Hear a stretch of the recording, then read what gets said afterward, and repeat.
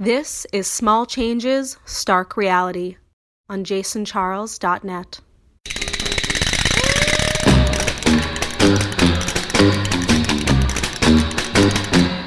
Crazy.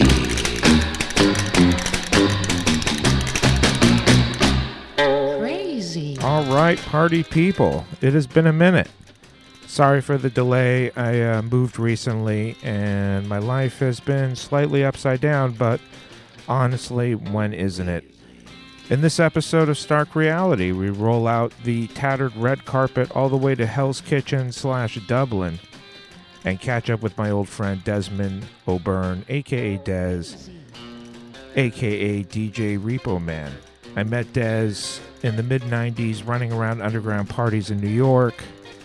We were both resident DJs at the after-hour spot Ruby Lad, and we talk digging in various flea markets in the New York City area and beyond, his background as a guitarist in the Irish garage rock band The Golden Horde, who opened up for The Cramps back in the day and playing with bands like The Prisoners and Billy Childish. Growing up in Dublin in the 70s, seeing The Clash and the Ramones and the Specials all around 1978, so obviously making an impression. And he had a side thing making posters for a lot of the DIY shows he would put on with his band. Moving to New York in the mid-90s, getting sober, becoming a dad, adjusting to playing music sober, getting into carpentry and DJing, and why he started to gravitate towards instrumentals when he first started DJing, and even combining carpentry and DJing by cleaning records with wood glue, which sounds scarier than it actually is. We also had a night together in the early 2000s at Plant Bar in the East Village, talk about that a bit. Dez is really just a great guy and has excellent taste in music, and gives us, of course, a playlist with a nice stack of cumbia, compa, Brazilian, rocksteady, and even some guitar licks. Enjoy. This was recorded in sometime in November 2022.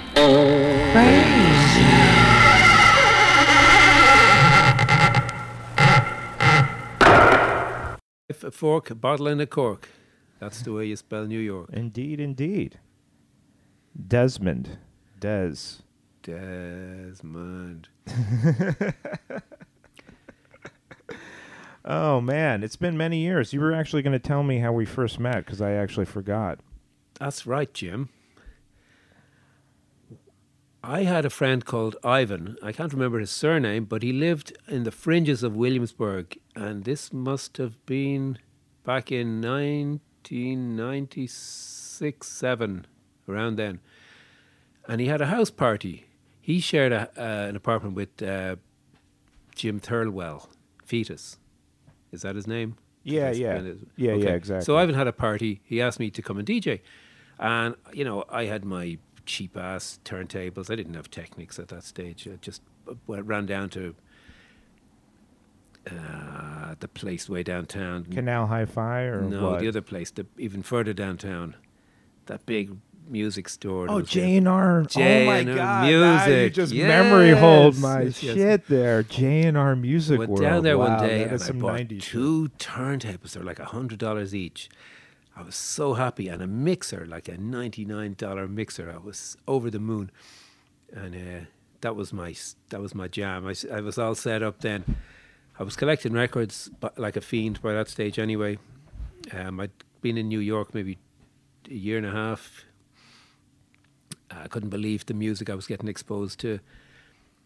Going, you know, I was working all around the city. I was cycling here and there. Everywhere you went, there'd be a junk store, a thrift store. So I'd lock the bike, run in, crawl around under tables. You'd find a box of old albums there. There'd be some weird Latin things. I'd go, And of course, everything was $1 each or 50 cents each, or, you know, nothing was expensive then. And I ended up getting these trove of Latin records for like virtually nothing, that now you can sell even some of them without the cover for like $200. Yeah, no, Latin records are real now. Yeah.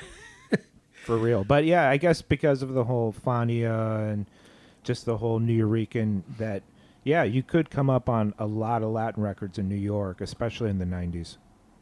So, I'd never really heard of this music before. I mean, everybody knew Santana, Oye Como Va, and a few other kind of well-known sort of Latin-y sort of sounds. But, yeah, so anyway, it was blowing my mind, and I was buying them and taking them home and listening to them. I just had to listen to everything. That was my thing. And so anyway, I'm at this party. Ivan said, "Can you DJ?" So I had a eclectic mix of stuff, but no like hard beats or no funky breaks or anything. Just sort of groovy, jazzy stuff and groovy R&B and I'm DJing away, and there's this bunch of guys there. They're like bikers, and they're like, "Hey, you got any Ted Nugent?" And I'm like, "Oh no." And Hilarious. and it was a little bit tense. And then there was a guy standing beside the decks, and I looked up, and he kind of looked like an Amish. He had a white suit on and a beard, and he said, "Hey man, I like your jams." And I go, "Oh, thanks." He says, "I'm small change," and I nearly fell over backwards because I had listened to you on FMU a lot, and I was familiar with you, but I never imagined I'd meet you. And Dara from Dublin, the Jungle DJ, he had said, "Oh yeah, that's Small Change. He's a cool guy. You can go talk to him." And I'm like, "Yeah, but when would I ever meet him, And then all of a sudden, there you were, my fairy godmother, standing there, protecting me from the bikers, the evil bikers. That's so funny. I had no idea about that whole Ted Nugent side. And the following day, or maybe like a few days after, I was heading off to drive across the US in a 1968 Cadillac convertible. So anyway, I didn't see you for ages after that. But yeah, we bumped into each other every now and again. Yeah, because I thought that's so funny. I don't even know if I remember that, but I remember seeing you and playing with you at the old Ruby Lad space, the first one, I guess, on South Fifth. Yeah. And then obviously when it was on Clausen. The Death Trap. Yeah. I mean, I'm glad that we're alive because it could have been like, what was that place in the Bronx, the Happy Land? Yeah. No, it could have been that because it was I a know. basement space that there'd be like 500-600 people in 3 different rooms, I And the used to- DJ, of course, was in the very back, so we'd be fucking dead. Of course. So I used to turn up there with my turntables at 2 a.m. because Yeah. I'd been DJing in a bar or something. So my records, crates of 12-inch records and albums and stuff, long before I decided 45s were the way to go, like everybody else did eventually. So I have a photograph somewhere of my two decks in the cases you gave me, in fact. Yeah, sitting outside the hatch. There was a hatch in the street, all covered in graffiti. You lifted it up, and you went down this steep little wooden staircase, which was like a danger in itself. And you went. It was steep. You went down, and then you were in the place, and then they were looking for money off you, except if you were a DJ. Yeah, no, I actually ended up playing there a lot after my normal gig. Getting there sometimes at like 4 or 5 in the morning, leaving there at like 10 in the morning. I mean, then they kind of capped it at like 7 a.m. when they moved to the closet. But I mean, yeah, I remember playing there like 10:30, 11 in the morning a few times where I'm just like, because I would just keep playing until, if people were still dancing, I would just keep playing. I don't know what was, I mean, it's fun. I guess that's the essence of DJing, right? I mean, I remember playing like Magic Sam or just some like, total underground blues shit, and like people were slow dancing and the sun was way up. It's kind of like those magic DJ moments, Yeah. I think the 7 o'clock was probably the latest I stayed there. So I wasn't drinking or taking drugs at any of these events. So yeah, you've been sober for a long time. Stopped that a long time ago. Ever since I became a dad, 32 years ago now, I became a father for the first time, and I stopped drinking after that, because I had drank too much, too often, and I loved it deeply, and it was my best friend, but I had to give it up. Well, yeah, because I guess it tends to destroy things, too. Yeah. It wasn't good. Because you were, you obviously, before you came to New York, you had this whole other thing you're based in Dublin, right? You grew up there? I grew up in Dublin, yeah. Went to high school there, like, when I was 16, it was 1976, punk rock came along, blew my mind. Like I was saying to you earlier, we listened to like bands like Dr. Feelgood as well. They weren't punks in inverted commas, but they were like hard and fast. What do you call it? Well, I mean, I don't know if you call it like the pub rock stuff, but Yeah, it's yeah, almost yeah. like that sort Definitely. of proto-punk stuff. Some of the stuff that was on, Definitely pub rock, yeah. yeah. And Kilburn on the High Roads, which turned into Ian Jury and the Blockheads, and those bands were around. Even Strummer was in the 101ers. Yeah, the 101, and stuff, the 101ers or whatever. So we were getting into all that stuff, and then the other guys in the class in school were like Rory Gallagher and Deep Purple, and I never ever liked any of that stuff. And Led Zeppelin, still can't stand them. Yeah. And then I wanted to start a band, and we got a band together in school, and it lasted maybe a year or two. Well, we played a few gigs around Dublin. Then I got another band together, then another one. And then I finally got one we were together for like 12 years and made a bunch of records. And that was a band called The Golden Horde. And we did records and CDs and stuff. And we had a bit of a good run. We toured Britain supporting the Cramps. And we played gigs in Switzerland, France, Holland. Yeah, I remember you were telling me you played gigs with like the Milkshakes, like Billy Childish and like the Prisoners, which I was insanely jealous of because, of course, I loved all those bands that I'd never seen. I'd seen James Taylor Quartet a few times, but I'd never like seen the Prisoners. So I was like, wow, you played with the Prisoners. That's amazing. Prisoners were awesome. Yeah. And I believe they've reformed. Oh, okay, I word. believe they're back on tour again. So Nice. you might get to see them. Yeah, that's Jim. true. That's You might amazing. get to see them. And Billy yeah, Childish, obviously. So we were in Dublin. That's and cool. You open up for the Cramps. That's we amazing. we were like totally into these bands from London, like this garage, The garage, like the trashy, yeah, the '80s garage trashy rock Billy scene. kind yeah. of whatever it was. And so we brought them to Dublin. We put on gigs with the Really? Stingrays, Oh, okay, like the Psychobilly the scene. Prisoners, Yeah. the Milkshakes, the Cannibals, Nicky Sudden, the Barracudas. We brought them all over to Dublin, and we put on a gig, and we opened for them. And Oh, then, so you would set up the event. Yeah, oh, yeah, that's yeah. cool. We promoted and stuff. And so at the same time, I was in the early couple of years of that band, I worked as a printer. So I was like printing all the posters off. And I printed posters for all my mates in bands in Dublin. Like everyone I knew was in a band and they all needed posters. And my deal was, if you have a design you want me to use, I have to charge you. But if you let me create the design, they're free. Because I wasn't paying for the materials or the paper or anything. So, and I really enjoyed the challenge of like design and stuff. Because this is obviously pre-Photoshop. This is like, This were is- you doing like X-Acto knife type of stuff? Absolutely. Oh, wow. cut and paste and letter set, rub down lettering. But then I started developing, doing hand lettering and stuff. And I'll show you a few examples afterwards. Yeah, I bet they're probably I have a couple collectible of them now. Here, yeah. Yeah, so we did all these, brought the bands to Dublin, put the gig on, and then we went to London, and they did the same for us over there. We played, our first gig in London was at the 100 Club, and we were with the Stingrays and the Purple Things, and then, we played Dingwalls with the Prisoners, and the guy from the Gun Club turned up, he was in the audience, and we played with Nicky Sudden, Dave Cosworth. So we were tight with all those guys, and it was great. It was a great, great time. And we had a lot of fun. And we made no money, but it never was about money anyway. And then a few years later, we kind of got a sort of a record deal with a label in Dublin called Mother Records, which was sort of owned by U2. Well, it was totally owned by U2. And we... No, I didn't realize that they helped put out your records. They put out our big budget record. Right. Our big money album. Okay.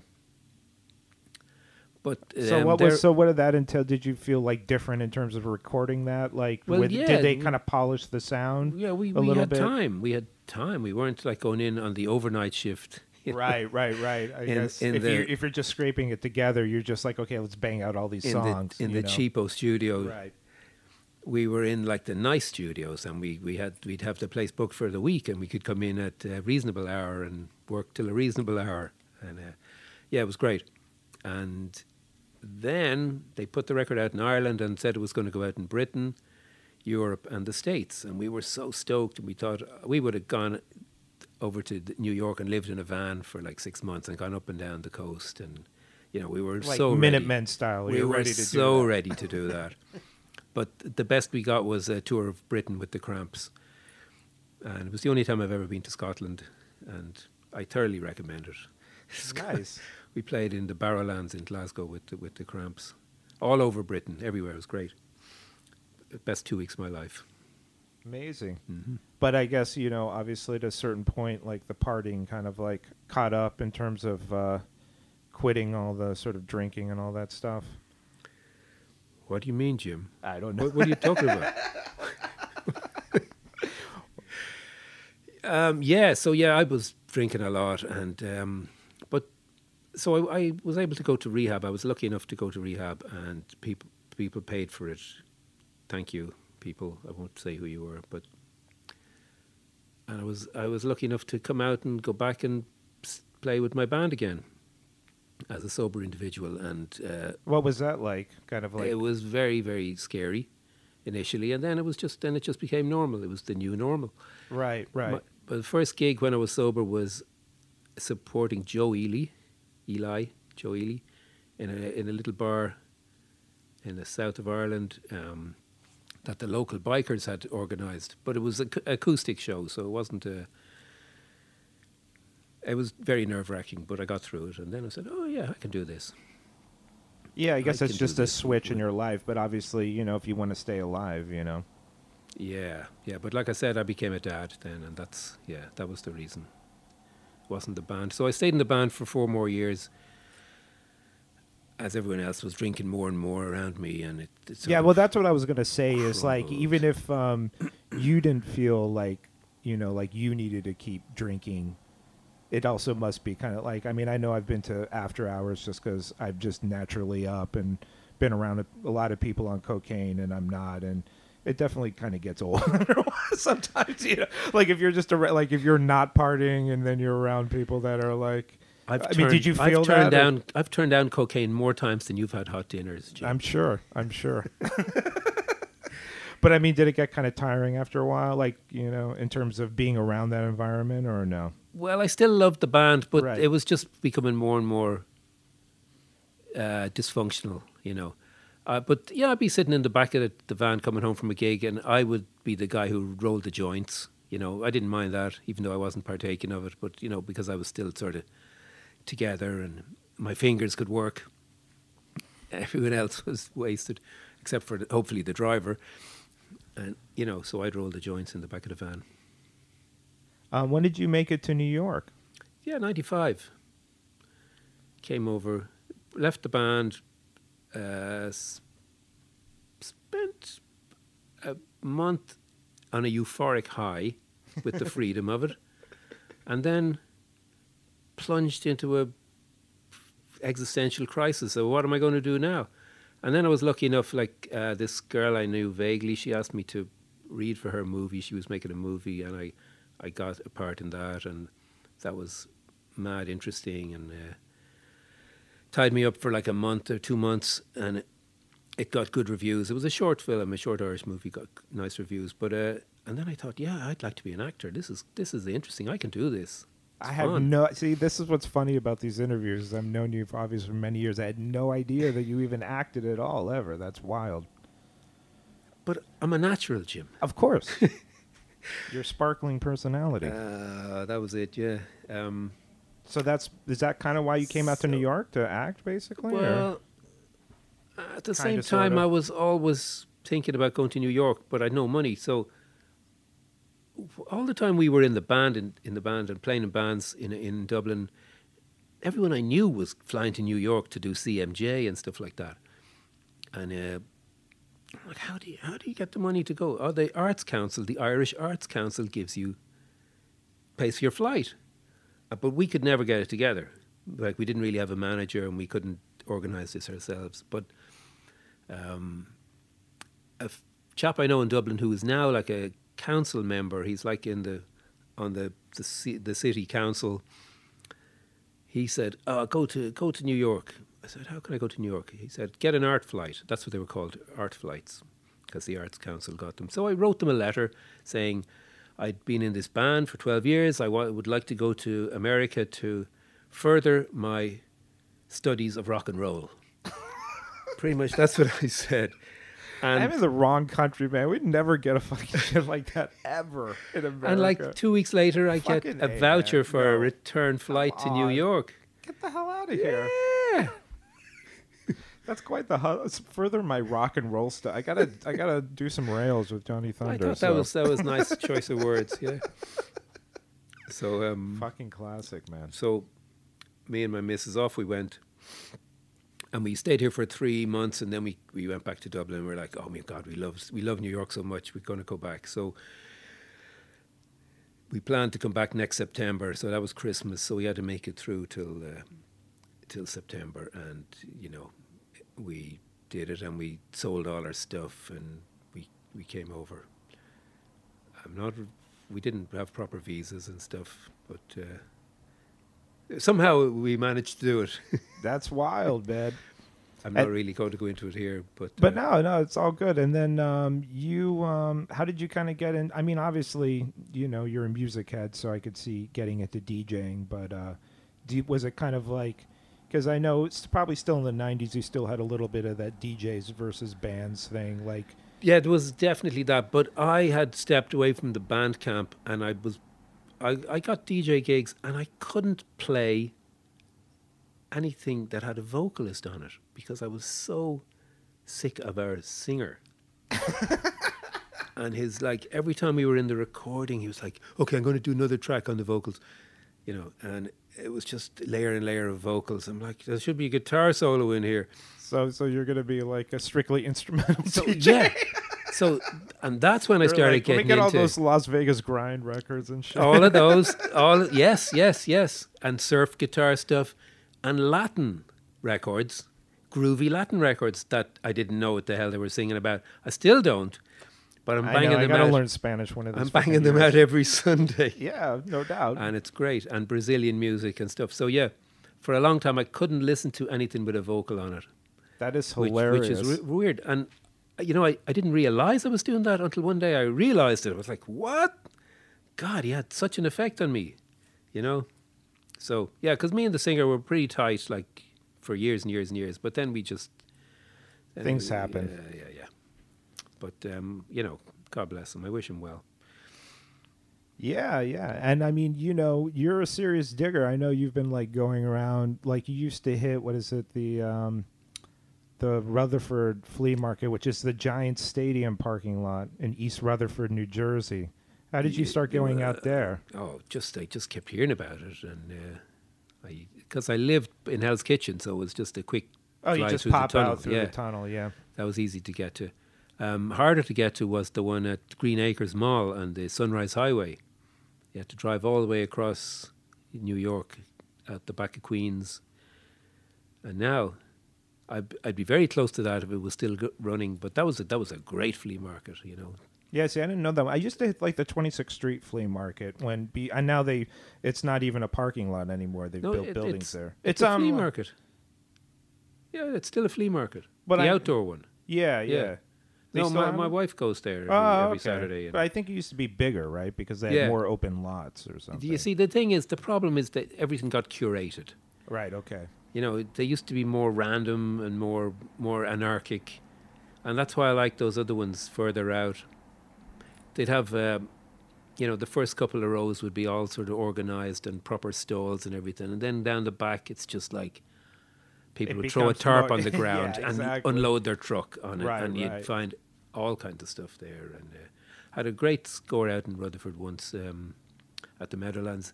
There was snow on the ground, but scattered on the snow on this tarp were all these Fania records, LPs, Fania Latin, $1 each, probably about 50 or 60. That I Yeah, bought, it's crazy. You occasionally, that's why I remember, going to the 26th Street Flea Market where it's freezing. You have gloves on. The sun was not up yet. Sometimes I would come there after gigs. I would get off at 4 a.m, get breakfast, and then go there, and it's 5:30. It's still dark out. You have a flashlight. It's freezing. It's You're freezing. why am I fucking here? And then this contractor guy, I guess, cleaned out some house. So he had all this stuff. He had the records in garbage bags. He's just unloading garbage bags. I'm there with like a few other people. We're ripping open these garbage bags. Everything's like $2. Robbie was probably there. Yeah, I'm sure. Yeah. And then there was like freaking original meters, and you're like, oh, this is why I'm doing this. This is why. Yeah. It's wild. But yeah, I guess record, now it's kind of funny. I've definitely slowed down on buying, but like records are just like crazy, man. It's insane. But I guess, because when you were talking about how like back in the day, you could always just pass by. I mean, I think if you bumped into me into the 90s or early 2000s, you would probably see me with records under my arm because you would just pass by random streets. And there would be records all the time on the street, constantly. Everywhere. Yeah. And then Giuliani kind of like, with his stupid quality of life laws, was like, oh, I'm going to stop all these flea markets and all these street vendors. So then you had to be like a vet to get like a street vending license or something. Do you remember the 2nd Avenue market every night under the big sidewalk shed? It was like the thieves' market. It was everything that was stolen that afternoon, that day. In the East Village was on sale there that night. I remember when I lived on 9th and C, and I remember all around 9th between C and D, and then down Avenue C, there was a whole like flea market for a while that was brilliant. Yeah. I scored some nice lamps and many Latin records, But so when I'm living in Stanton and Clinton, I'm standing at the corner one day, and a guy goes past pushing a skateboard that has 2 crates of records on it. And I said, are they for sale? Of course they were. $1 each. And, that's where I found Eddie Kendricks, People Get Ready, great Jackson 5 records. And at the time I was doing Rubalat, so I was finding all these. I mean, everybody knew that they were great dance records, but I didn't. So I'd like stumble. Oh, this looks interesting. Yeah, run it home, play it. Oh my God, it's a killer. It's a proto-disco track. It's like a... Right. And I'd play him at Rubalat, and the place would go nuts. And I'm like, okay, yeah, that's why. Yeah, right. Yeah, and then you were kind of getting into playing like a lot of dance music too.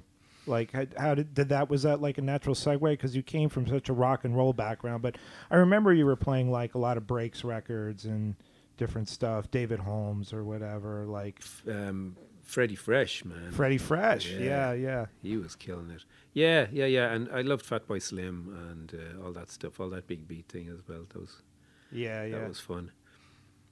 But I never tried to play the hits. I always tried to play like the B-sides and whatever. Yeah, find stuff that Lion Rock that or people some of that didn't stuff. know. Yeah, absolutely, yeah. Because I know that you would sometimes go back to Dublin and you would have like these records where I'm like, where'd you get that? And I was like, oh, it's some like weird like Euro press that didn't really get distributed here. But let me say something. I used to listen to your show all the time, and I learned so much. Absolutely, Jim. Honest to God, your radio show was like going to church. It was like opening the Bible. Honestly, it was amazing every time. Thanks, man. Thanks. No, I mean, I'd hear something that you'd play, and I'd go, oh, man, I gotta get that, and I'd go looking for it. So. Yeah, it wasn't all just random. No. I had my guidances, my guides, and my spirit guide. Do you still like kind of ever tinker around with guitar or play that stuff, or Yeah. But my daughter needed some guitar for a school project in a hurry a year ago, and I was able to like leap into the breach and just give her a whole bunch of random guitar tracks and stuff that she was able to work with and stuff. So. I guess I never lost it, but I don't pick up a guitar and plunk for right. But you still like you DJ like periodically here and there. Like you're doing something in the Rockaways now, right? Oh, it's my dream gig. It's the Tiki Bar in the Rockaways, the Rockaway Tiki Bar, and I play vintage tropical music, and that gives me a huge breadth of music to delve into, and I play Jamaican ska, I play cumbia. Brazilian, I played Ethiopian stuff, which is killer, all those. Yeah. I mean, I don't really. I had some of those Ethiopiques. It's that originals are a little crazy to come by in the States. You can buy box sets of the 45s, but they, they're probably expensive now. But when they came out, anyway, all that stuff. Even some Far Eastern beat sort of stuff. Anything that's kind of groovy and not sort of North American and European. You always find Yeah. you were like gravitating towards those sounds just because it was like maybe different from what you were coming up Yeah, playing yeah, in pretty a way. much, yeah. Yeah, I mean, I'd steeped myself in rock and roll, and now I don't really listen to it all that much, you know. But I do love going to see a rock band every now and again if they can still blow my mind. There's something about a guitar solo, you know, as long as it's like played on a Gretsch. But you know, for like a hustle, like a life hustle, you've been a carpenter for a long time. Yes. So, Yeah. I mean, in terms of like, was it just something that you were also interested in doing? You're like, oh, I can do this and make money doing it, or That's how I fell into it. Yeah, gone out to a building site on Long Island and like, I'm a carpenter, and you know, like not having the first clue, and a guy would go and get me a bunch of these, and I'm like, I'd have to stop and ask somebody what I'm supposed to get, you know. Yeah, but like I learned, you know, now I can build some nice things. Built this. yeah, no, you got like all the nice records. I was like, it looks like IKEA but nicer. But that's the whole point. Hey, Hey. Don't be dissing my shit. The sweetest meatball shit. No, because you were doing like, I think I remember even back in the day, you were doing like custom stuff in like apartments in the West Village and stuff. yeah. Always did that, yeah. And I still, You just like over the years, you kind of refine it where you could get a job like that. Obviously, if you're getting booked to do that, you got to know what you're doing, you know, or yeah, make yeah. it look you know, look I had nice I had kind of thing, you know. a bunch of Polaroids of like my previous work, and it was always word of mouth and stuff. Like some happy customer tells you another person, "Oh, this guy's good." But for the last couple of years, I've had this job in a big high-rise building where I do maintenance and stuff. But the best thing about it is I have a workshop in the basement, and I can pretty much build anything I like down there. So I found a bunch of flooring and a piece of glass, and I said, I'm going to make something nice out of this. And I put it all together, and it's that record shelf there. Yeah, see that. I mean, I think that there's something about that because I've never been super handy. It's kind of like you can kind of see stuff and almost like, oh, I can do. You know, you can see it in your head how to put it together. I guess. Yeah. True. Were you working in a? You were working in a shop for a while, right? Big production shop. So yeah. were you making stuff for like film and stuff, or No, just we made, like? No, I never worked for film. Fashion shows, Broadway musicals. In fact, I did some of that. Yeah. I was trying to get into one of those unions, but See, I was going to never say, got in, like, yeah. is it hard to get into like those unions? Yeah. It's probably very hard. Yeah, I yeah. imagine. Yeah. So I worked in a non-union place out in Secaucus for a long time, on and off, and we made like all the fashion week every year, twice a year was just insane. You know, you're just pretty much living out there for like 3 weeks, working till every hour you can, and you know it's all overtime and stuff like that. So you'd make a lot of money. Guys used to turn up from New Orleans and Seattle and whatever, you know, every year. Oh, I'd just see to come these- in, like Yeah. to work for that week. They'd or- make more in those couple of weeks in New York for Fashion Week than they'd make for the rest of the year back home. right. And it was great. You know, you'd see the same guys coming back year after year. Yeah. Yeah, carpentry. Yeah. I mean, I still do things. Everything in this apartment I either got free or I built. So Yeah, I mean, I remember you even built a few things for me. And actually, what was funny is I'm looking, you know, at some of these records, you have like some wood glue on them. Is that so? It's almost Oh, like yeah, yeah, carries that's- over now in the record cleaning. that's a deep cleaning. Yeah. Yeah, no, I heard about that, but I'd actually never seen it. You just showed me like the whole peeling off the wood glue. That's pretty nuts, man. I That's recommend pretty Tight crazy. Bond 2 is the best stuff. Okay. And, you know, don't have it sitting around forever because it kind of gets lumpy and gluey. Yeah, but buy a new tube. Go on. It's worth it. It really works well on 45s. I bought some old... Because it reggae- literally, like, you basically coat. I mean, it seems like really scary in terms of like you're coating the record in glue.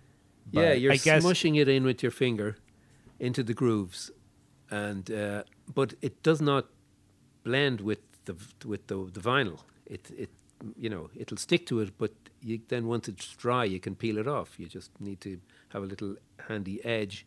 You get a blade and very carefully, just peel it up a little bit, and then you can pull the whole thing off like a big sticker. It's crazy though. I mean, obviously, if you have like an actual nick or scratch, it's going to be there. But in terms of all the gunk, it's just kind of like it just basically peels away all the gunk. It takes the gunk out of the grooves, and it works better on 45 because the grooves are a little deeper. Yeah. What are you digging these days? Like, I mean, you still go out and dig at these flea markets and stuff, right? When you can, I guess.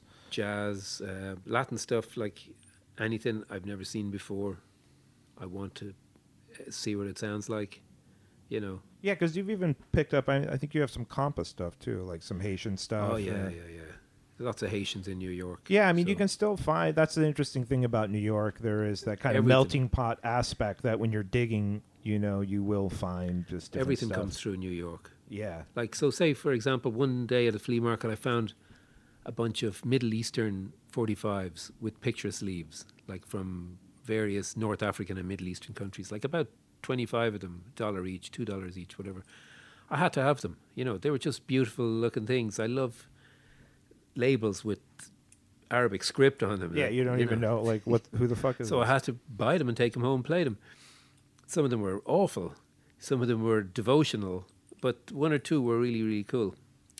Another time, flea market, there's like all these Bollywood EPs, 7-inch EPs in picture sleeves. Wow. 4-track. So I found all the R.D. Burmans, of course, and got them for a good price too. But you just find these bundles of culture from somewhere else.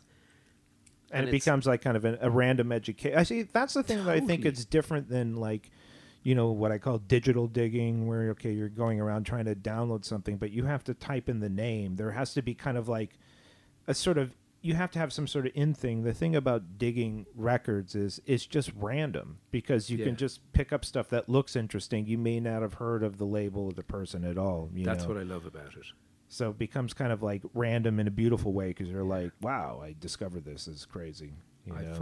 If I've never seen it before, I want to hear it. Right. That's the bottom I think line. that's the kind of digging thing, and it's just that even if you have endless shit, there's still, you can never have it all, and it becomes like a kind of mania, I guess. Yes, as we both know. And then it starts to fill up your house, and that's why and my then your closets are full of your records. wife starts with the fist, like, get these records out of here, you know. So my wife did that to me, and so I moved, and then she lived in a record-free environment for maybe a year or less, no, much less than a year. And then she won a competition on FMU, and she got 2 records sent her in the mail. So then she's like, I need a turntable. And then she bought a turntable. And then she asked me for some records. See, and here's how it starts. She wanted Willie DeVille, and she wanted some other stuff. So yeah, I gave her all those. Hilarious. And some jazz. And yeah, so now she's got her own collection. There you go. Oh, man. But I don't know. Yeah, I mean, what was it like growing up in Dublin back then? I mean, was that the time of what is quote unquote the Troubles and all that shit, or? Yeah, it was, but that was 100 miles away. Yeah. Obviously, that was happening Belfast in England. was 100 miles from Dublin. Right. Okay. And see, there's hardly ever impinged on us. Yeah. So Dublin was a little more chill, I guess. Yeah, but it was rough. It was like, you know, you'd get beaten up just for wearing the wrong pants or something, you know, or looking at a guy funny. You know, it was a tough city. Did you get into a lot of fights then growing up and stuff Not like really. that? No, I managed to stay out of trouble. Right. But you kind of had to have your wits about you, kind of be careful. People Okay, can I kind of was get touched always off. tall and big, so like, Right. I didn't get messed with too often. Right. Touch wood, thank God.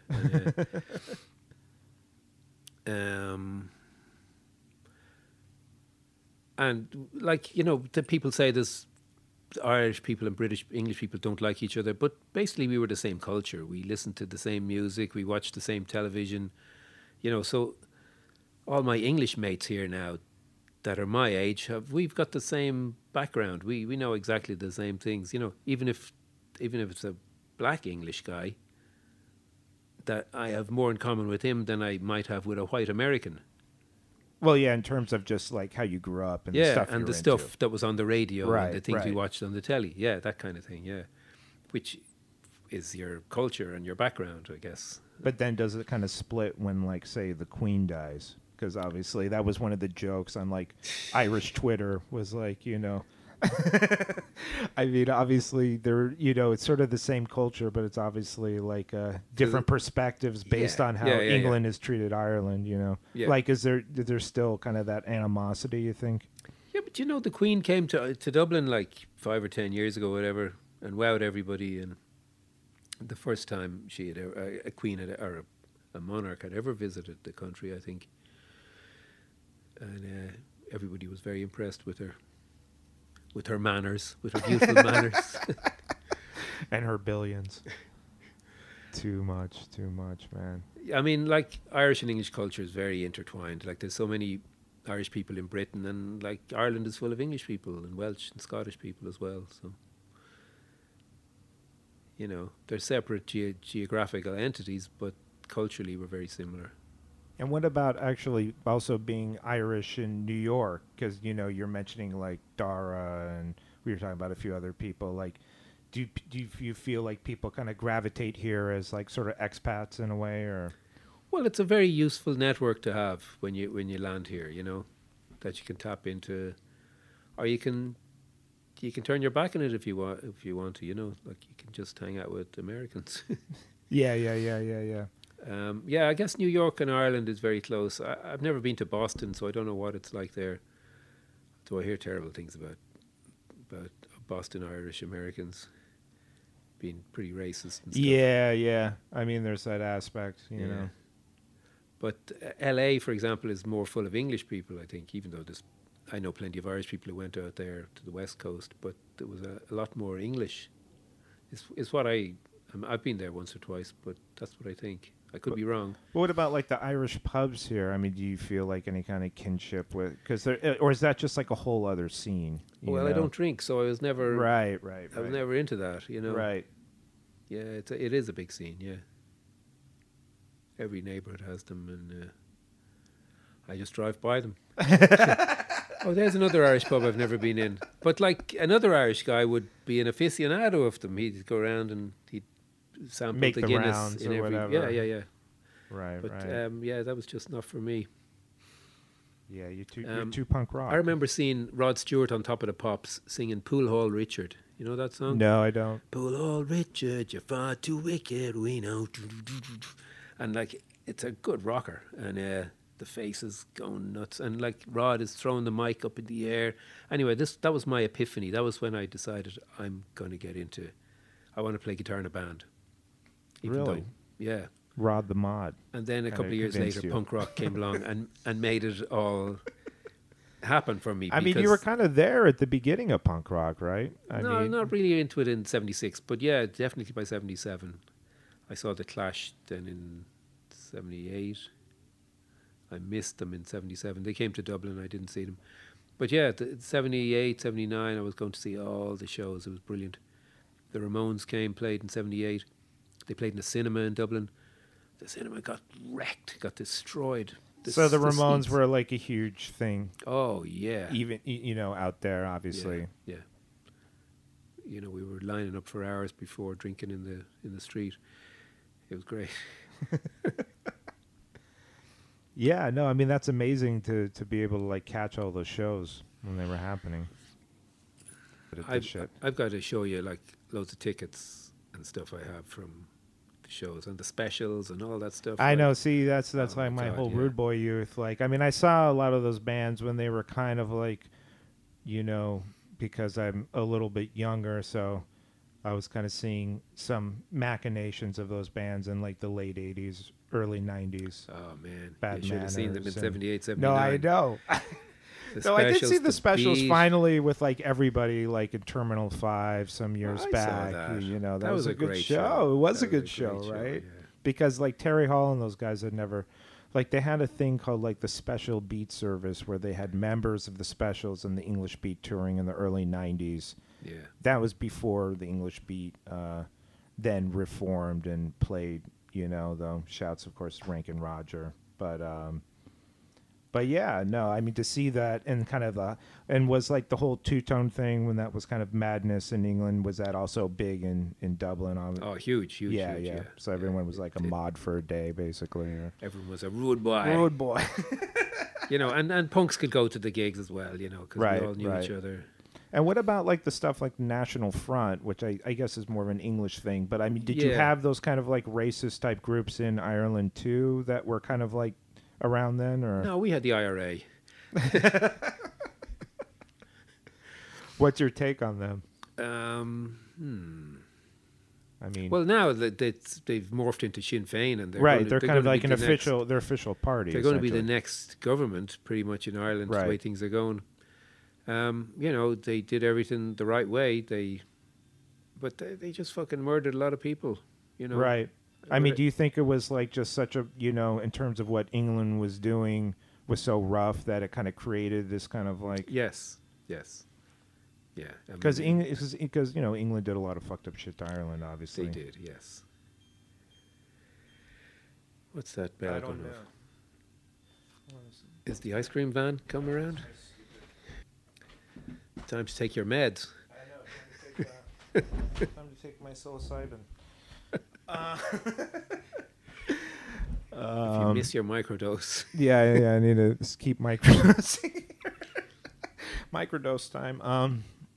No, what was I going to say? Yeah, I mean, I guess it's just like, it just seemed like it's sort of like crazy times. I don't know. Not that we're not living in crazy times now, but just like, Yeah, I mean, growing up in Belfast would have been rough, you know, and I think that's why punk up there was really special, you know, for the kids, for the teenagers at the time. yeah, is that where Stiff Little Fingers is from, or? Stuff Little Fingers, Rudy, The Outcasts, loads of great bands, all those Good Vibrations bands, yeah. And the Undertones were from Derry, across the way, which had its own set of problems. But yeah, the same stuff, yeah. Civil rights and... And do you still get out there to Ireland on the regular or semi-regularly? Yeah. I try and go twice a year, yeah. See my mum now. Haven't been back since for over a year. I'm overdue. But like, say, 4 years ago I was back there and one of my buddies says, oh, Jerry Dammers is DJing tonight. Do you want to go? Do I what? Yes.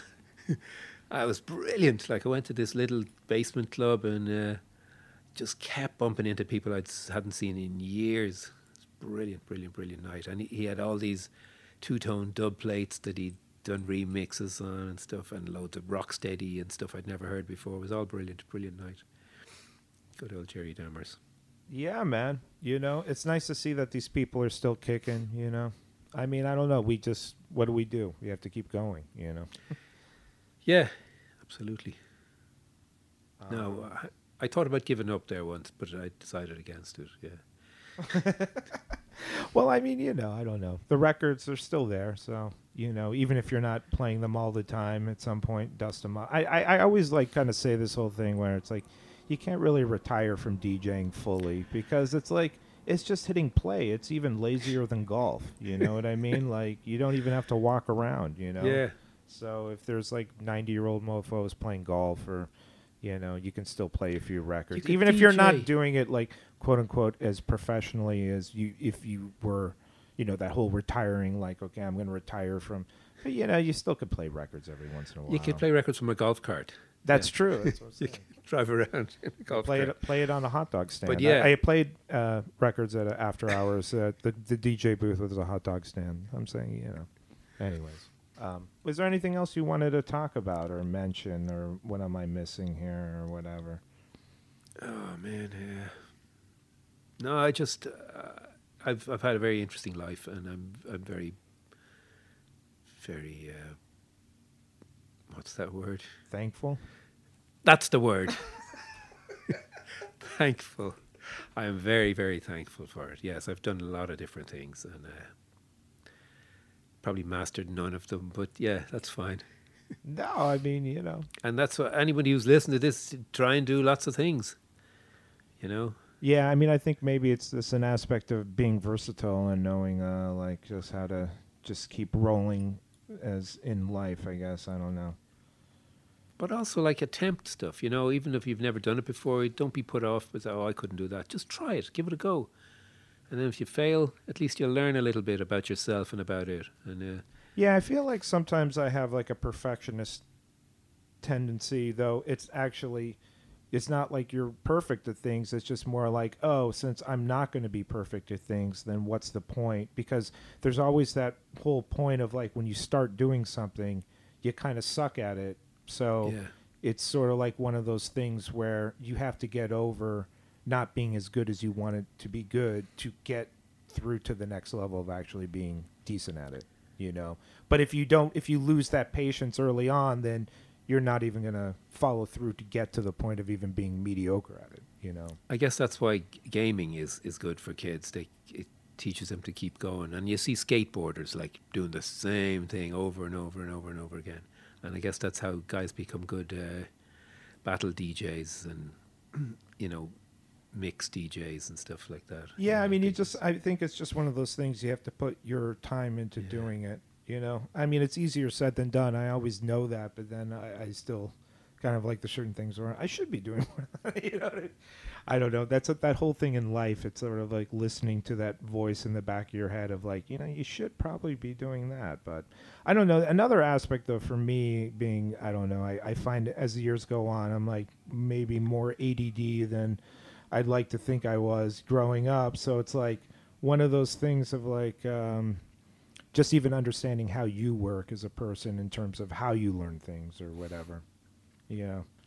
But I mean, like it's kind of ballsy, like just going into like the carpentry stuff, like just sort of like without anything, and I guess you just kind of learn as you go or whatever. Yeah, I was working on that first job with Marcus. Oh, Marcus, right. Who was younger than me, but was a qualified cabinet maker as well by that stage. Oh, I didn't realize that. Oh who is God. also a DJ, obviously. Marcus Lampkin. Yeah, and he's Shit what, in robot. Berlin, right? Yeah, or he's in Germany. Yeah, because he was doing stuff for like DFA for a while and stuff. Yeah, Who I forgot. owned Plant Bar. Yes. That you were going to talk about. Yes, Plant Bar, that's right. So we had that gig. That was like, what, 2002, 2003? I'm trying to remember when Plant Bar was. It was like Dominique and was that Dominique and Marcus's bar, right? Yeah. Yeah, and they got Yeah. because Dominique was like in the music biz and DJing. I think he was DJing at Central Fly. So they got a lot of people through there.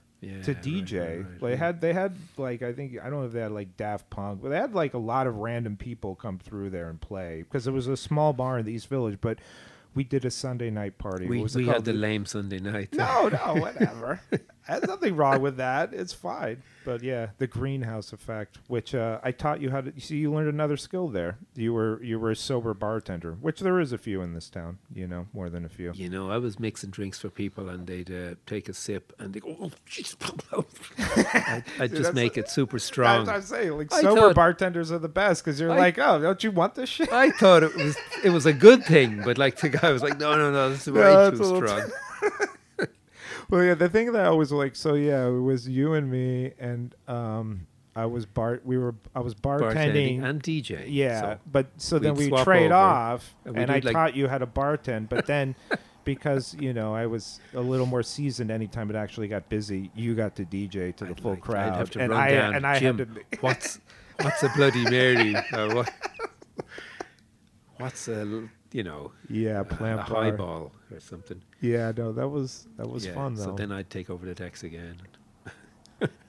Yeah, no, it was good parties, man. I don't know. You're good people, Des. You have a fantastic taste in music. I'm glad you're still spinning and stuff and all that stuff. It's like sometimes it's tricky as years go on. You're like even just to find places to play, they're down, especially if you're not like on the hunt to try and DJ. So it's nice that you have like that Rockaways thing and stuff because you have ill records. That's the thing. There's always like people in this town that have ridiculous records, but then as the years go on, maybe they're out of the loop of like what is the new spot and whatever, and so you don't see them DJing, and it's like these people are ridiculous DJs. They have dope shit, I don't do social media.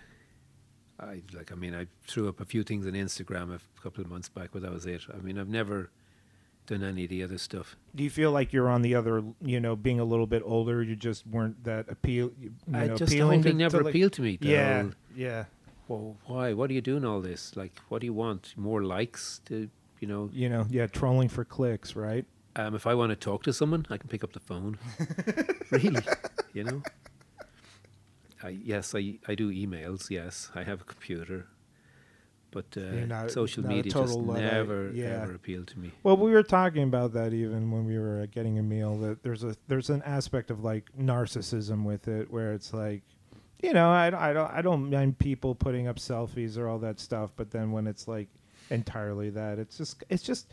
And again, I'm not against it if that's how people want to present themselves, but it is kind of just a funny existence a little bit, I guess it's just different, it's like people just documenting their life, but sometimes it's sort of documenting it from a certain perspective of like, okay, there's the Grand Canyon, but do you always have to put your face in front of, what I mean? I don't know. Yeah. It's just a wacky way of looking at life, but hey, whatever. Yeah, I think it's more sinister than that as well. The way kids are, their whole life. Well, because you have three kids, and they've kind of they're all grown to a certain degree. Only one is a teenager anymore. Yeah. I mean, what was it like, sort of witnessing people growing up in social media? Like, did you keep them off of Facebook until a certain age? No, and that kind of shit, or no? No, we bought them smartphones early on, just because we wanted to be in touch with them. But I mean, were you afraid? Because, like, people kind of like prey on younger folks and stuff, where you're kind of like, kind of a little. I mean, I guess there's only so much you can do, but I do think it's kind of wild that you have younger people out there that you probably have someone older being like, okay, blah blah blah, yada yada yada. Well, you got to make your own mistakes as well. Right. That's how you learn. I mean, you obviously had kind of a crazy growing up too, so that maybe but there was no smartphones around. No, to document your mistakes. Yeah. I mean, I remember one night I got so drunk at a party, and I woke up, and I made my way home, and people were looking at me funny. And when I got home, I looked in the mirror, and somebody had put makeup all over my face. Like one of those you passed out dudes. But yeah, totally. But that's the kind of thing that would almost be like, oh, let me get a picture of this. So post it. I know we missed that, thankfully, I guess. Yeah. Yeah, man. Well, any parting words to the people out there? Oh man, just be good to yourselves. Be good to others, but be good to yourself. Yeah.